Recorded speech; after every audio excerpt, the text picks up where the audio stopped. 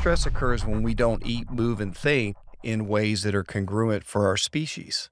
So somehow we've removed ourselves from the animal kingdom. We don't think we're really an animal just like every other animal. And we feed kids food that we would never give our dogs. Right. Well, I hear it all the time. Like, no, Timmy, don't give that soda and chips to the dog. That'll make him sick. That's for you and your friends. Exactly. Right? Yeah. To the point that we can giggle about that, but it's really this mindset that we're really not part of the animal kingdom.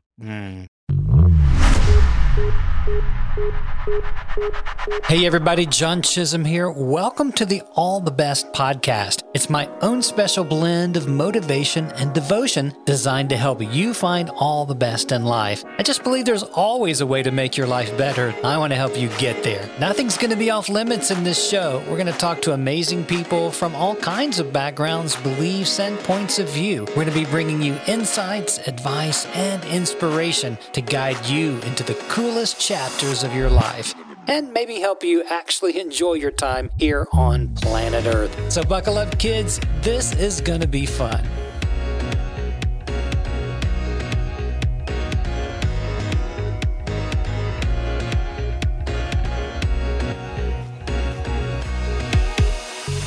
Hey everybody, and welcome to All the Best, where we meet up at the intersections of faith, spirituality, motivation, and health and wellness. Well, in today's show, we're going to be hitting on all cylinders as I bring you a dear friend here in the Nashville area, Dr. Ben SWEENEY.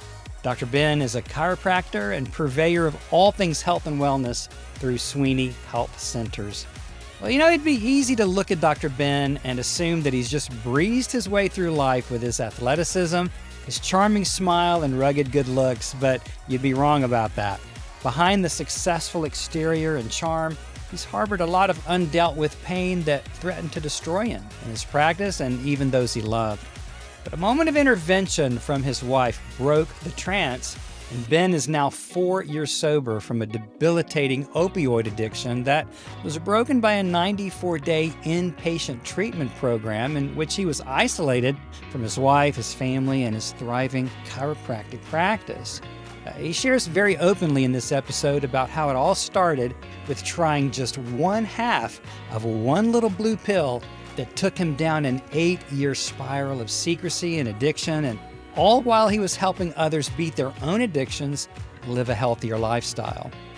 Well, during treatment, Ben began to deal with childhood sexual trauma and other tragic memories that had kept him internally isolated, despite success in business and a loving family. Well, now hosting his own podcast called Recovering Wellness, Ben has found a true spiritual calling to help others find the recovery and the sobriety that they need to live a beautiful, healthy life. We talk about his faith and how it has helped Ben through the rigors of recovery, and how sharing his story openly is an important piece of staying well. The statistics tell us that 80 to 90% of all the people on this planet are addicted to something that's harming them or the people around them. And that tells me that most of you listening wrestle with something big or small that's probably stealing your joy, your health, and maybe even threatening your very life. Well, I know that you're going to find hope and get started on your own healing journey as you hear a real story of recovery and hope in this episode.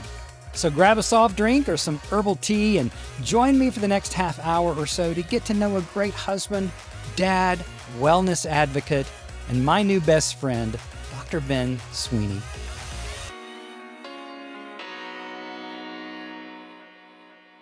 Well, Dr. Ben SWEENEY, my friend, welcome to the show, man. Thanks, John. Thanks for having me. Yeah, it's great to be in your space. Do you have a name for your little pod? The Wellness Hallway. The Wellness Hallway. It is literally a hallway. I love it. I love it. Well, it doesn't look very traveled right now with all of your podcast gear.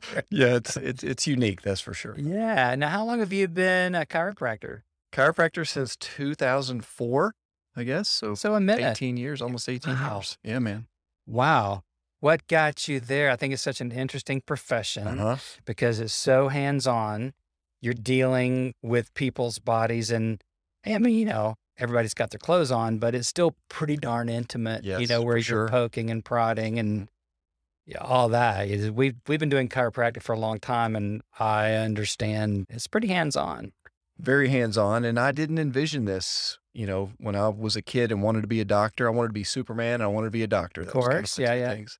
And I thought it was a real doctor, white lab coat, stethoscope, and prescription pad. But, when I did my internship during the pre-med program, I worked in the hospital and it was just a very uncomfortable setting for me. I just did not like the sick people. A lot of people were smoking on the way in, and it was very apparent that most people were not there because of bad luck or bad germs or bad genes. They were mainly there because of poor lifestyle choices. So I really wanted to be a doctor that could address that root issue of why people are so sick, why their diets are so out of whack, and why their obesity and diabetes and cancer and heart disease and all the lifestyle diseases that we deal with are mainly a lot of our own choices that lead us there. Now, had you lived a pretty healthy lifestyle? I mean, you're an athlete, right? Yes, And yeah. so Played small college basketball. yeah. My jersey is not retired or hanging from the rafters, but I was in the program. What position did you play? I was a 3 or a 4 man, which is kind of like a forward. Yeah. And then our center got hurt and I had to play center. So that was not a good experience. But you've got the height. You've got the physical height for it. So now it's all about acumen and footwork, right? That's right. And my white boy jumping skills, which is not good either. But yeah, so I was athletic. I was always interested in fitness. I actually ran a health club for a little bit, which was certainly not going to be my future. But yeah, always interested in diet and exercise and nutrition and performance. And I think that's part of what led me toward chiropractic, because it does encompass a lot of those aspects. A lot of people think chiropractic is kind of voodoo, hokey, hokey, yeah, quackery. And you get addicted to it. And once you start, man, you can't stop because you. Well, that's the secret, John. You're not supposed to say that on It's kind of like psychiatry. Exactly. Going to counseling. That's it. You get hooked in. Yep. And we have a lot of people that use chiropractic, for acute case, stiff necks, headaches, back pain. And then we have a lot of other people, because we're working with the nervous system. They find that, if I get adjusted regularly, I sleep better. I have more energy. I don't get sick as often. My body just functions better because my nervous system runs with less interference. So. Wow. And it's a whole science and oh, of course. I mean, it's not quackery. Well, they called me Doubting Thomas in chiropractic school. That was my nickname. Really? Because I questioned everything. Like, how can you prove that that x-ray is affecting that person's bladder? And how can you prove that that x-ray is causing their neck pain or their migraines? And I was just very skeptical going in. So, but you were there to learn, and you were open enough to figure out there's something to this. Yeah. And there was that God's voice kind of saying, just hang in there, just get out of the way and I'll take care of it. I just remember that nudge. So what was it like the first time you took someone's head in your hands and went? Well, probably the girl I was dating during chiropractic school, I'm not sure if she can now walk. a quadriplegic. Probably in a wheelchair, I would imagine. Yeah, it was a little frightening. It's not funny, but it kind of is. Hope she's not listening. But yeah, the first 10,000 people were probably, you just don't really know what you're doing until you get your hands on people. Wow. So it's just time and repetition. Wow. But I pay more for car insurance than malpractice insurance on one car. Wow. So it's not dangerous like a lot of people in the public think. I can't speak for every chiropractor, but we do x-rays and we try to do all the screening that we can and make sure what we do is safe and effective. So. Yeah. Well, I think it would have to be scary. Yes. To manipulate someone's neck like that. And we've all seen those movies where someone has that done and they're dead. Immediately, right? That's how we always say that's Hollywood. That's not Brentwood. That doesn't happen. Rarely. It only happens like once a week. Okay. Well, now you've actually adjusted me many times at this point, because we've been dealing with still alive, trying to correct something. But do you develop a sensitivity to your patient's physiology? Oh, sure. Yeah. Over time, I'd begin to rely a little less off of the x-rays once you kind of get to know someone. And it's more of, in some ways you can almost sense walking in the room what's going on with that particular person. If I've gotten out of my own way, if I'm not in my own head, so to speak, then I can tune in pretty well to what's going on with people without. And do you think there's a spiritual element to 100%. this at all? 100%. Take us into that. What does that really mean? Yeah, so there's 3 primary stressors, and the spine will lock into a defensive position under those 3, an overload of any of those 3 stressors. So the spine works a lot kind of like the fuse box in your house. So when the stress overrides the system in the house, we'll tend to blow a fuse to protect the house as a whole. One area will give under the stress. Well, that's sort of what the vertebrae do, is they misalign to kind of protect the whole. And we always give at the weakest link.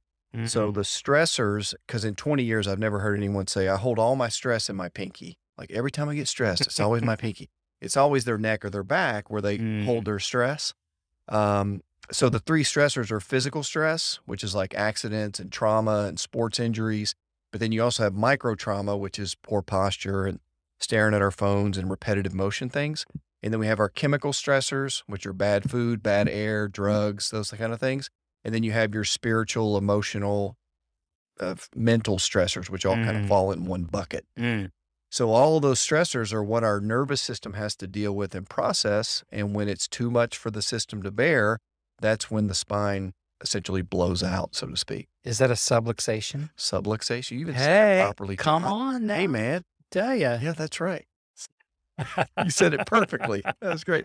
Yeah, it's a vertebral subluxation. So sub means less than, and luxation means dislocation. Well, my dog she's passed now, love you, Emma, but she had oh man, I had it in my head, intervertebral. No, is that right? Intervertebral?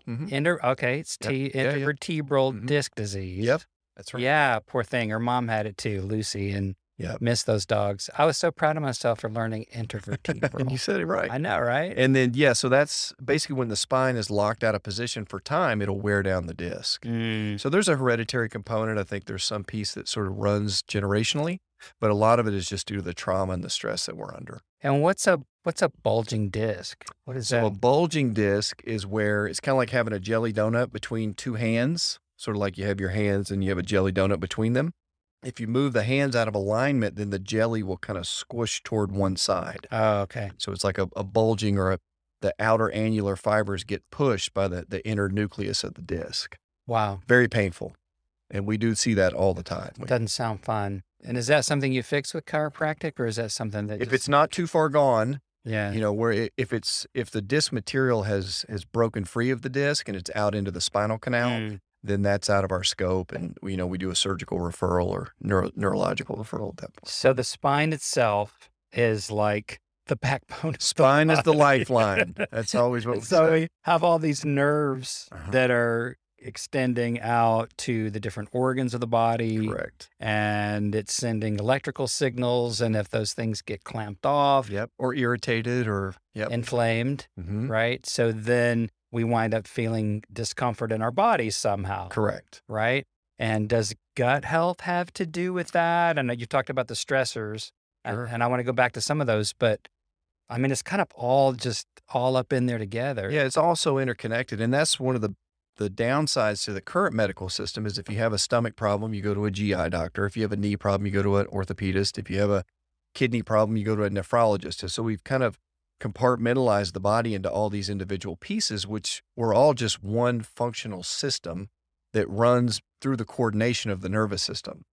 So we do a lot with gut and gut repair and detox and healing the gut and reducing gut inflammation. And then we also try to make the nerves, make sure that the nerves that are controlling the organs are also working well. So we kind of hit it from both angles. Is that revolutionary these days to think about the unity, the wholeness of the human body, and how it has been so compartmentalized and broken out? But to hear a chiropractor who you think about adjusting your neck or your back or whatever talk about gut health, is that new in this sadly world? It's yes and no. So it's new since this revolution of drug-based petrochemical therapies, where you take a drug if you have this symptom and you take a drug for another symptom. That's roughly 200 years old, 150, 200 years old. But actual treating the body as a whole system has been around since the ancient Egyptians. Oh, in Chinese medicine. If you look at Hippocrates, the father of modern medicine, he was actually a spinal manipulator, a nutritionist, and an herbalist. So he was essentially a wellness chiropractor, because there were no drugs, there were no effective surgeries in those days. So the father of modern medicine is essentially a wellness chiropractor. Wow. So that's really cool. I mean, I think that one of the things that I'm learning more and more to do is to think more holistically about my life, my body. You mentioned stress, and I know that stress is like the number one factor in every illness, right? For sure. And stress occurs when we don't eat, move, and think in ways that are congruent for our species. So somehow we've removed ourselves from the animal kingdom. We don't think we're really an animal just like every other animal. I remember seeing that poster you'd see where the dogs are playing cards, smoking cigarettes, playing poker. Yeah. And, it's like, how ridiculous is that for a dog to smoke a cigar and sit in that horrible carpet and drink alcohol, which for humans, we think that's perfectly normal. And we feed kids food that we would never give our dogs. Right. Well, I hear it all the time. Like, no, Timmy, don't give that soda and chips to the dog. That'll make him sick. That's for you and your friends. Exactly. Right? Yeah. To the point that we can giggle about that. But it's really this mindset that we're really not part of the animal kingdom. If we took a monkey from the jungle, we put him in Franklin and we gave him a desk job and donuts for breakfast and pizza for lunch and no exercise and Netflix, what would happen to the health of that animal? Would he get healthier or sicker? I mean, 100 times out of 100, he'd get sicker. Now, what would the solution be? To give him the right antidepressants, or maybe cut out a few organs, or maybe, put him on certain pain medication, or would it be to get him back to the way he's designed? So, wow. That's really the concept. Wow. What do you say to that? Like, that's what we're living in, is that gross misappropriation of our bodies. Sure. Yeah. And in the current and the medical system's amazing. I don't want to spend time just bashing the medical system because my sister's a type 1 diabetic. So if she didn't have her insulin and her needles, like, I wouldn't have a sister, right? So for crisis and emergencies, that system is amazing, but that's not what most people die from. Most people die from lifestyle degenerative conditions that we bioaccumulate the effects of poor lifestyle choices, and then it finally catches up with us. So we can't take a pill to fix a lifestyle problem. Wow. Have you looked into, I'm kind of deep into this right now, but more energy healing and just the electrical, like we've talked about Chinese medicine and the electrical system in our bodies. Have you looked into much of some. I'm not a certified acupuncturist, and I don't have tons of training in that respect, but there's absolutely a component to medicine and healthcare and recovery of health that doesn't come in a pill bottle, and maybe doesn't even come in an adjustment. There's a lot that we can't measure, we can't put in a test tube that massively influences our health. So, because mindset is huge. Which triggers the stress in our lives. It's not so much what happens to us, but how we think about what happens to us, right? We can't control the events of our life, but we can control the meaning that we attach to those events. And it triggers eating, drinking too much, whatever, that addictive behavior. I know all about that. Yeah? Sure. Well, what do you know about that? Yeah, so this is kind of getting to the vulnerable part of my story. So when I got through chiropractic school, I started a practice, met my wife, beautiful wife. We got married, had my first daughter. Everything was amazing. And then my wife got pregnant the second time, and pretty quickly into that pregnancy, my wife's health began to decline. So she became bedridden. We lost the pregnancy in the second half of the pregnancy. We actually lost our daughter. And then my wife was bedridden for the better part of, over 2 years. Wow, that is hard. It was pretty terrible. Jeez. And she was diagnosed with a condition called POTS, which is postural orthostatic tachycardia syndrome. Big $10 medical word for sucks. So it's chronic fatigue, horrible chronic fatigue. She had migraines, she had digestive issues and depression, anxiety, and just a whole litany of things. And I remember toward the end of that time period, I'd been given a pain pill, a little blue pain pill. And I'd said, no, I don't like pain pills. The guy said, sure, you can just have it. And I put it away.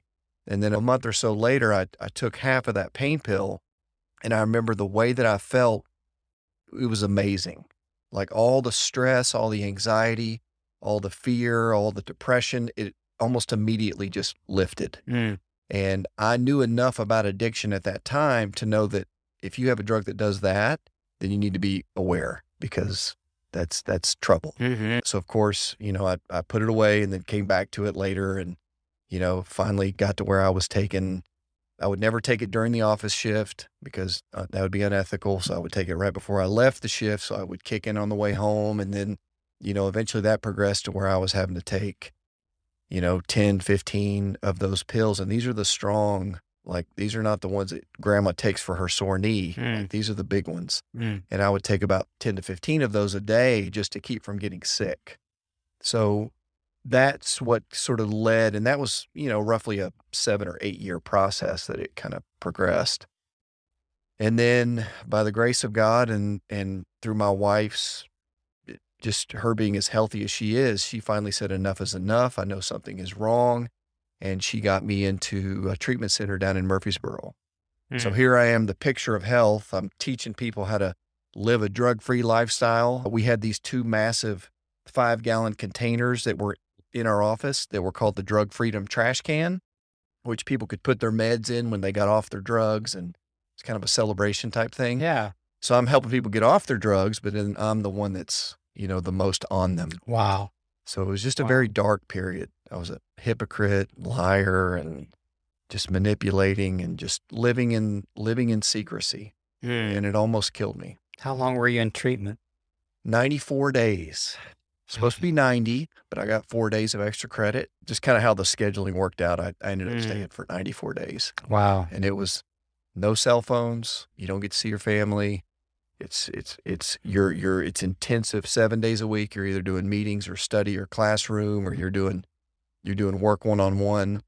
And it was the greatest, hardest work that I've ever done by a mile. Was there a particular breakthrough that you felt kind of broke the thing for you? It's funny. You can share? It's funny you asked that. So about midway through the program, they told me to tell my story in front of the group.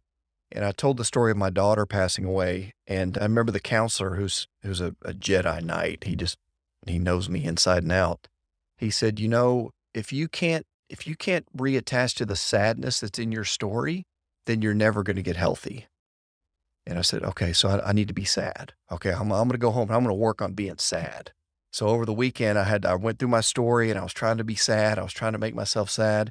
I came back on Monday and I said, Phil, I did my best, but I just don't feel sad about the stuff I went through. I was abused sexually as a child, and my mom died of a drug overdose. And I could feel sad if it was my daughter, but for me, I just can't feel sad. And he said, well, then you're never going to get healthy. He said, you know what? You've never been able to attach to anything in your life. And when he said that, it was like he punched me between the eyes, and I was just flooded with grief because I never grieved over my mom. I never grieved over the abuse. I never agreed. We left my dog when I was 11. We drove away and he was chasing the car as we drove off, and he was kind of my only friend at the time. So, but be a man, suck it up. Don't be a wuss, right? Boys don't cry. Boys don't cry. No fear. And then I remember when I attached to that story, I cried for about 4 days straight. I was actually able to attach for the first time by getting into the sadness of my story. And that was the turning point. What do you say to that? Wow. It's just sad that it took me that to get to that point, because I had lived my whole life trying to avoid feelings and emotions, because I was taught that fear, I used to wear those no fear t-shirts. Remember those? Yeah. So gross.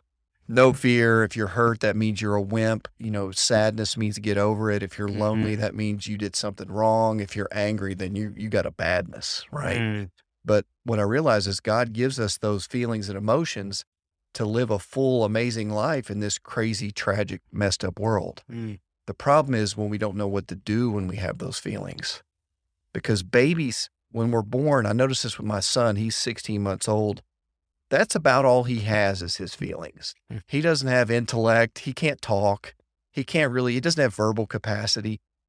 But he can feel hurt, and he can get sad, and he'll howl when he's angry, and he'll reach out when he's lonely. But we learn as we get older that those things are bad, those things are scary, and we need to use our brains to hide what's happening in our heart versus using our brain to articulate what's happening in our heart.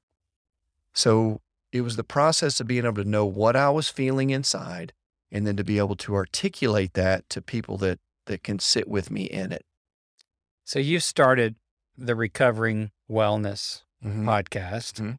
How does it feel to be coming out about sexual abuse and drug addiction, even as a doctor? And how does that feel? Yeah, That's terrifying. scary. Yes, very terrifying. What are you afraid of the most? I'm less afraid.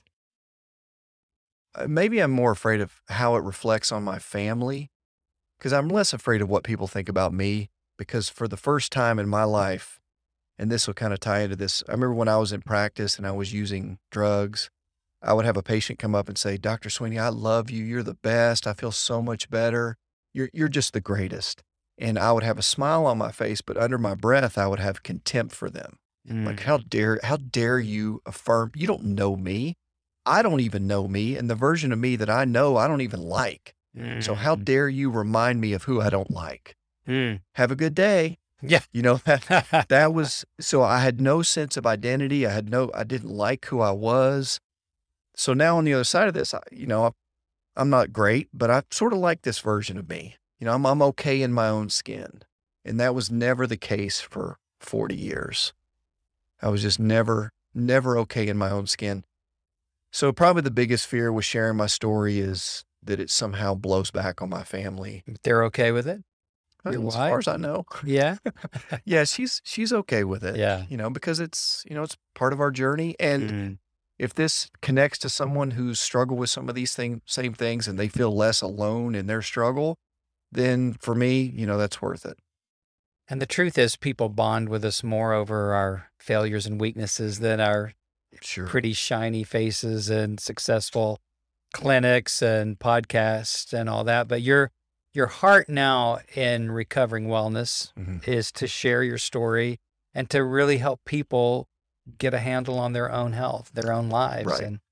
And what we found, and these are some of the more recent statistics, is if you look at addiction as anything that we use to hide what we're feeling inside or to medicate what we're feeling inside, that can be drugs, that can be alcohol, that can be video games or pornography or social media or work or achievement or people pleasing or codependency. If you look at that wide swath of what addiction can actually be, it's 80-90% of people are struggling with some form of addiction. So maybe this connects on a broader scale than just opiates or just alcohol or just whatever. Do you think that, were you a spiritual person to begin with and that just got shoved aside? I knew John 3:16 and I knew how to hold my hands and I knew I was a church boy. I was raised Baptist, went to Catholic grade school and high school and went to a Pentecostal college. So yeah, John, I knew how to put on a great show. Yeah. Yeah. But I was Moses on the backside of the desert, just running from God. So, but that's probably the worst part of the hypocrisy is I knew better and I knew what people thought of me and I knew that was a lie. And I knew that, I was just trying to move as far away from God as I possibly could. So getting sober, renewing your faith in God or more just your faith in yourself? Much more in God, because God does more. He does for me what I could never do for myself. That's the part of addiction, is when we try to do it all ourselves, when we try to white knuckle it and use self-will to kind of keep going. And in some ways that helped me because it allowed me to make the college basketball team. It allowed me to be fairly successful in practice because I could just grind and go and just go off my own effort. But there's a point at which obviously I hit a wall and God can, but I can't.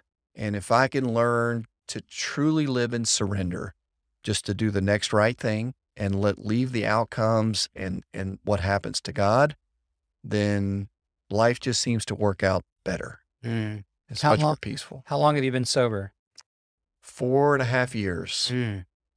February of 2018 was my sobriety day. Wow. What does your support look like as you continue in recovery? Recovery never stops. No, we're all works in progress. My counselor told me, he said, you're on earth and there is no cure, and it takes a lifetime to learn how to live, and you're not going to find out if you did it good until you're dead. So we're all works in progress. There's no goal to achieve. And so now my recovery system works. I go to meetings. I have a Friday men's group, and it's a very, let's say, confrontational men's group where they will they'll dive around my defenses, and they'll see me putting on a show or because it was all about bravado for me. I never had friends. I had tons of acquaintances and people that probably liked me, but I had no close friends. You had a dog. I had a dog, and then we left him. Oh my gosh. What was his name? Jet. Poor Jet. Jet. Yeah, we just drove off with my only friend. So these Friday guys will kick your butt. Yes. And that was the thing too, is because the rules of the game were, if you knew me, you wouldn't like me. Or if you did know me, you would either hurt me or you would leave me. Mm-hmm. Okay, so I got the rules. I know how to do this. I need to keep you just close enough to where you don't leave me, but not close enough to where you know me. And that was so exhausting, and just having to be a chameleon. I had to change who I was based on who I was in front of.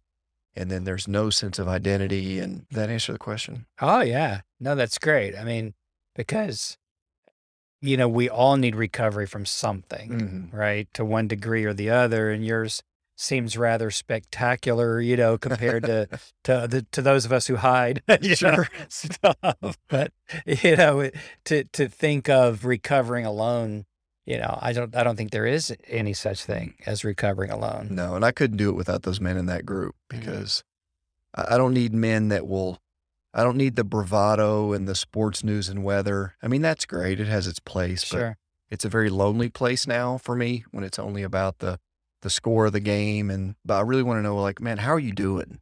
And when people ask me that in that group, they're not asking it because they want to fix me. They just want to know my struggle, and they want to be with me in it. Because Emmanuel means God with us in the struggle of life. It doesn't mean God rescues us from the struggle. It means he's with us in it. And that's just a much more peaceful place to be. What does your relationship with God look like? I mean, you're describing some wonderful things, but Sure. Just kind of on a heart-to-heart level, what does that look like for you? I would say when I'm making a conscious, focused effort in my morning time, and I'm doing my reading and prayer and meditation, that kind of thing, it's great. But then I'll think about work, or I'll think about what I've got to do today, or the minute I start making it about me, then that connection to God sort of dissipates. So it's a constant daily struggle. That's why they tell you to do it one day at a time. Yeah, right. Because I can't control the past. I can't change the past. I can't control the future. So just try to go ahead and live today. So daily surrender. My prayer is, God, just help me work hard to do the next right thing and just leave the outcomes to you. Let me live in surrender. Surrender is the ultimate victory. It's the ultimate recovery, really, right? Sure. Putting down the cigarette, putting down the vodka and tonic, putting down the porn, putting down the rage. Yeah. Yeah, rage can be very addictive, and so can self-pity, and so can resentment and guilt, shame. I was full of all that stuff. Yeah. So Wow. Well, thank you for being really bold about sharing that. Of course. All right, so I have a couple more questions. Please. What's the funniest chiropractic joke you know? Oh, this is a good one. How many chiropractors does it take to screw in a light bulb? I have no idea. Just one, but you got to do it 3 times a week for the rest of your life. That's pretty good. You like that one? Yeah, that's pretty good. Don't come here for the comedy. But well, what would you say to someone who finds themselves in a pretty unhealthy state of mind, and maybe they're sitting on a couch somewhere in a dark den eating a bag of Cheetos, and they just are in despair. Maybe they're really dwelling at a pretty low level of depression and anxiety, and really become apathetic. I've been sharing pretty openly on the podcast that I had a season like that. I wasn't obese, and I wasn't just eating a bunch of Cheetos all the time. I'm kind of getting fat a little bit, but I had transitioned out of a ministry position that I loved, and I really hit a really low time in my life where I always thought that the word apathy or apathetic meant that you didn't care. And I really found out it meant you can't care. You get so low, you get into kind of a helplessness. Yep. And it was really a pretty amazing mystical kind of experience that broke that for me. God was gracious, and I was out walking around my neighborhood. I couldn't pray, wasn't reading the word, wasn't into church, it's just broken and messed up. And all I could do was walk around my neighborhood. And there was one scripture where Jesus said, "I and my Father are one." And I know that was Jesus, and and we got all this spooky spirituality around all that, but that was the only phrase I could think of. I couldn't pray the Lord's Prayer. I wasn't going off into these long soliloquies with God, thee and thouest, and King James Version. all that. I wasn't there, and I was just. All I could say is I know somehow I and my Father are one, but my Father is greater, of course, which is the rest of that phrase. But one day I was walking through my neighborhood saying that to myself, and I didn't hear an audible voice. It was a lot louder than that, but the voice said, "You're not even being a good human right now." Wow. And it was like a rebuke. I call it the BRFG, the big rebuke from God. And it started me kind of down the path of wondering, what are the innate human powers God's actually given me? Because he's given them to all of us, right? Sure. To think, to choose. It really came down to the power of choice. And I think of the scripture in the Old Testament that, I set before you this day, blessing and cursing. You get to choose, but here's a hint. Blessing, cursing, life or death. Here's a hint: choose life. Right. And I was kind of in that place. I thought God was through with me. I was just in a real awful place, and that rebuke began to turn it around for me. Maybe your rebuke came from your wife telling you to, enough is enough. You're going to go get some help. But what would you say to someone who might be listening, who stumbled into this podcast and they're feeling helpless and hopeless right now? What would you say to them? Yeah, it's funny you use the word apathy, because I can do apathy with the best of them. And what I learned in the treatment program was that apathy is essentially an impaired form of loneliness. So loneliness is a feeling that we have when we're not connected to ourselves, others, or God. So apathy is the way that we move away from that need for connection, because the gift of loneliness is actually intimacy. So when I'm apathetic, then I will ask myself, what am I lonely for? And we're made for relationship. Human beings are spiritual, emotional, spiritual creatures that are designed to live fully in relationship with ourselves, with others, and with God. So I guess my advice would be, is if you find yourself apathetic or depressed or lonely, is ask, what am I lonely for? For me, I had to write out my entire story. So part of the treatment was we had to start it. I was born on May 2nd, 1977. And then you had to do your entire timeline of your life. And then I had to pull out the 10 most painful events in that story. So that was allowing me to find intimacy with myself and with my story. And then I had to find intimacy with other men, other guys that I could share to tell what was happening with me, and not men that would fix it, get big, or leave or run away, but guys that could actually sit with me in that. And then in my loneliness, I had to reach out toward God. So story, other people, and then reaching toward God. Put the Cheetos down. Put the Cheetos down. Because we will eat our feelings for sure. There's Hershey bars when we feel hurt. Oh my gosh. There's Skittles for sadness. There's Angel Food Cake for anger. There's gobs of ice cream for guilt. Got this. We've got feelings, and that's what most people's go-to is. They'll eat a half a gallon of ice cream and not realize why they did it.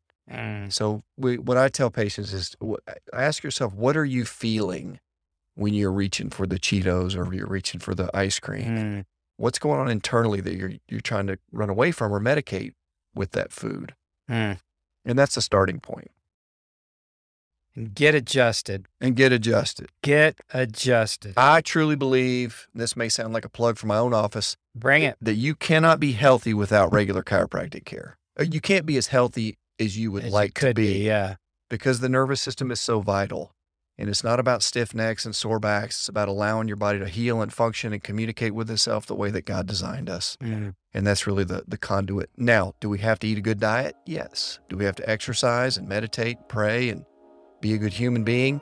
Absolutely. But it's a part of the wellness picture. So good, Dr. Ben Sweeney, Sweeney Health Center's amazing friend, coach, teacher. I love coming here, watching you on the videos, talking about all this good stuff. So thanks for being with us today. Thank you, John. I really do appreciate it.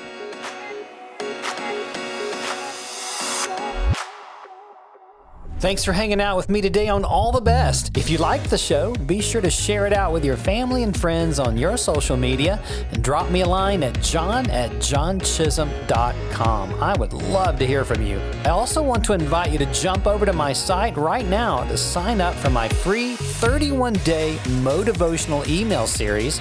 It's designed to help you go for all the best in life. If you're needing some real change, fresh motivation, and inspiration, this could be just the thing to get you going. You can find it at johnchisholm.com, and I'll see you next time.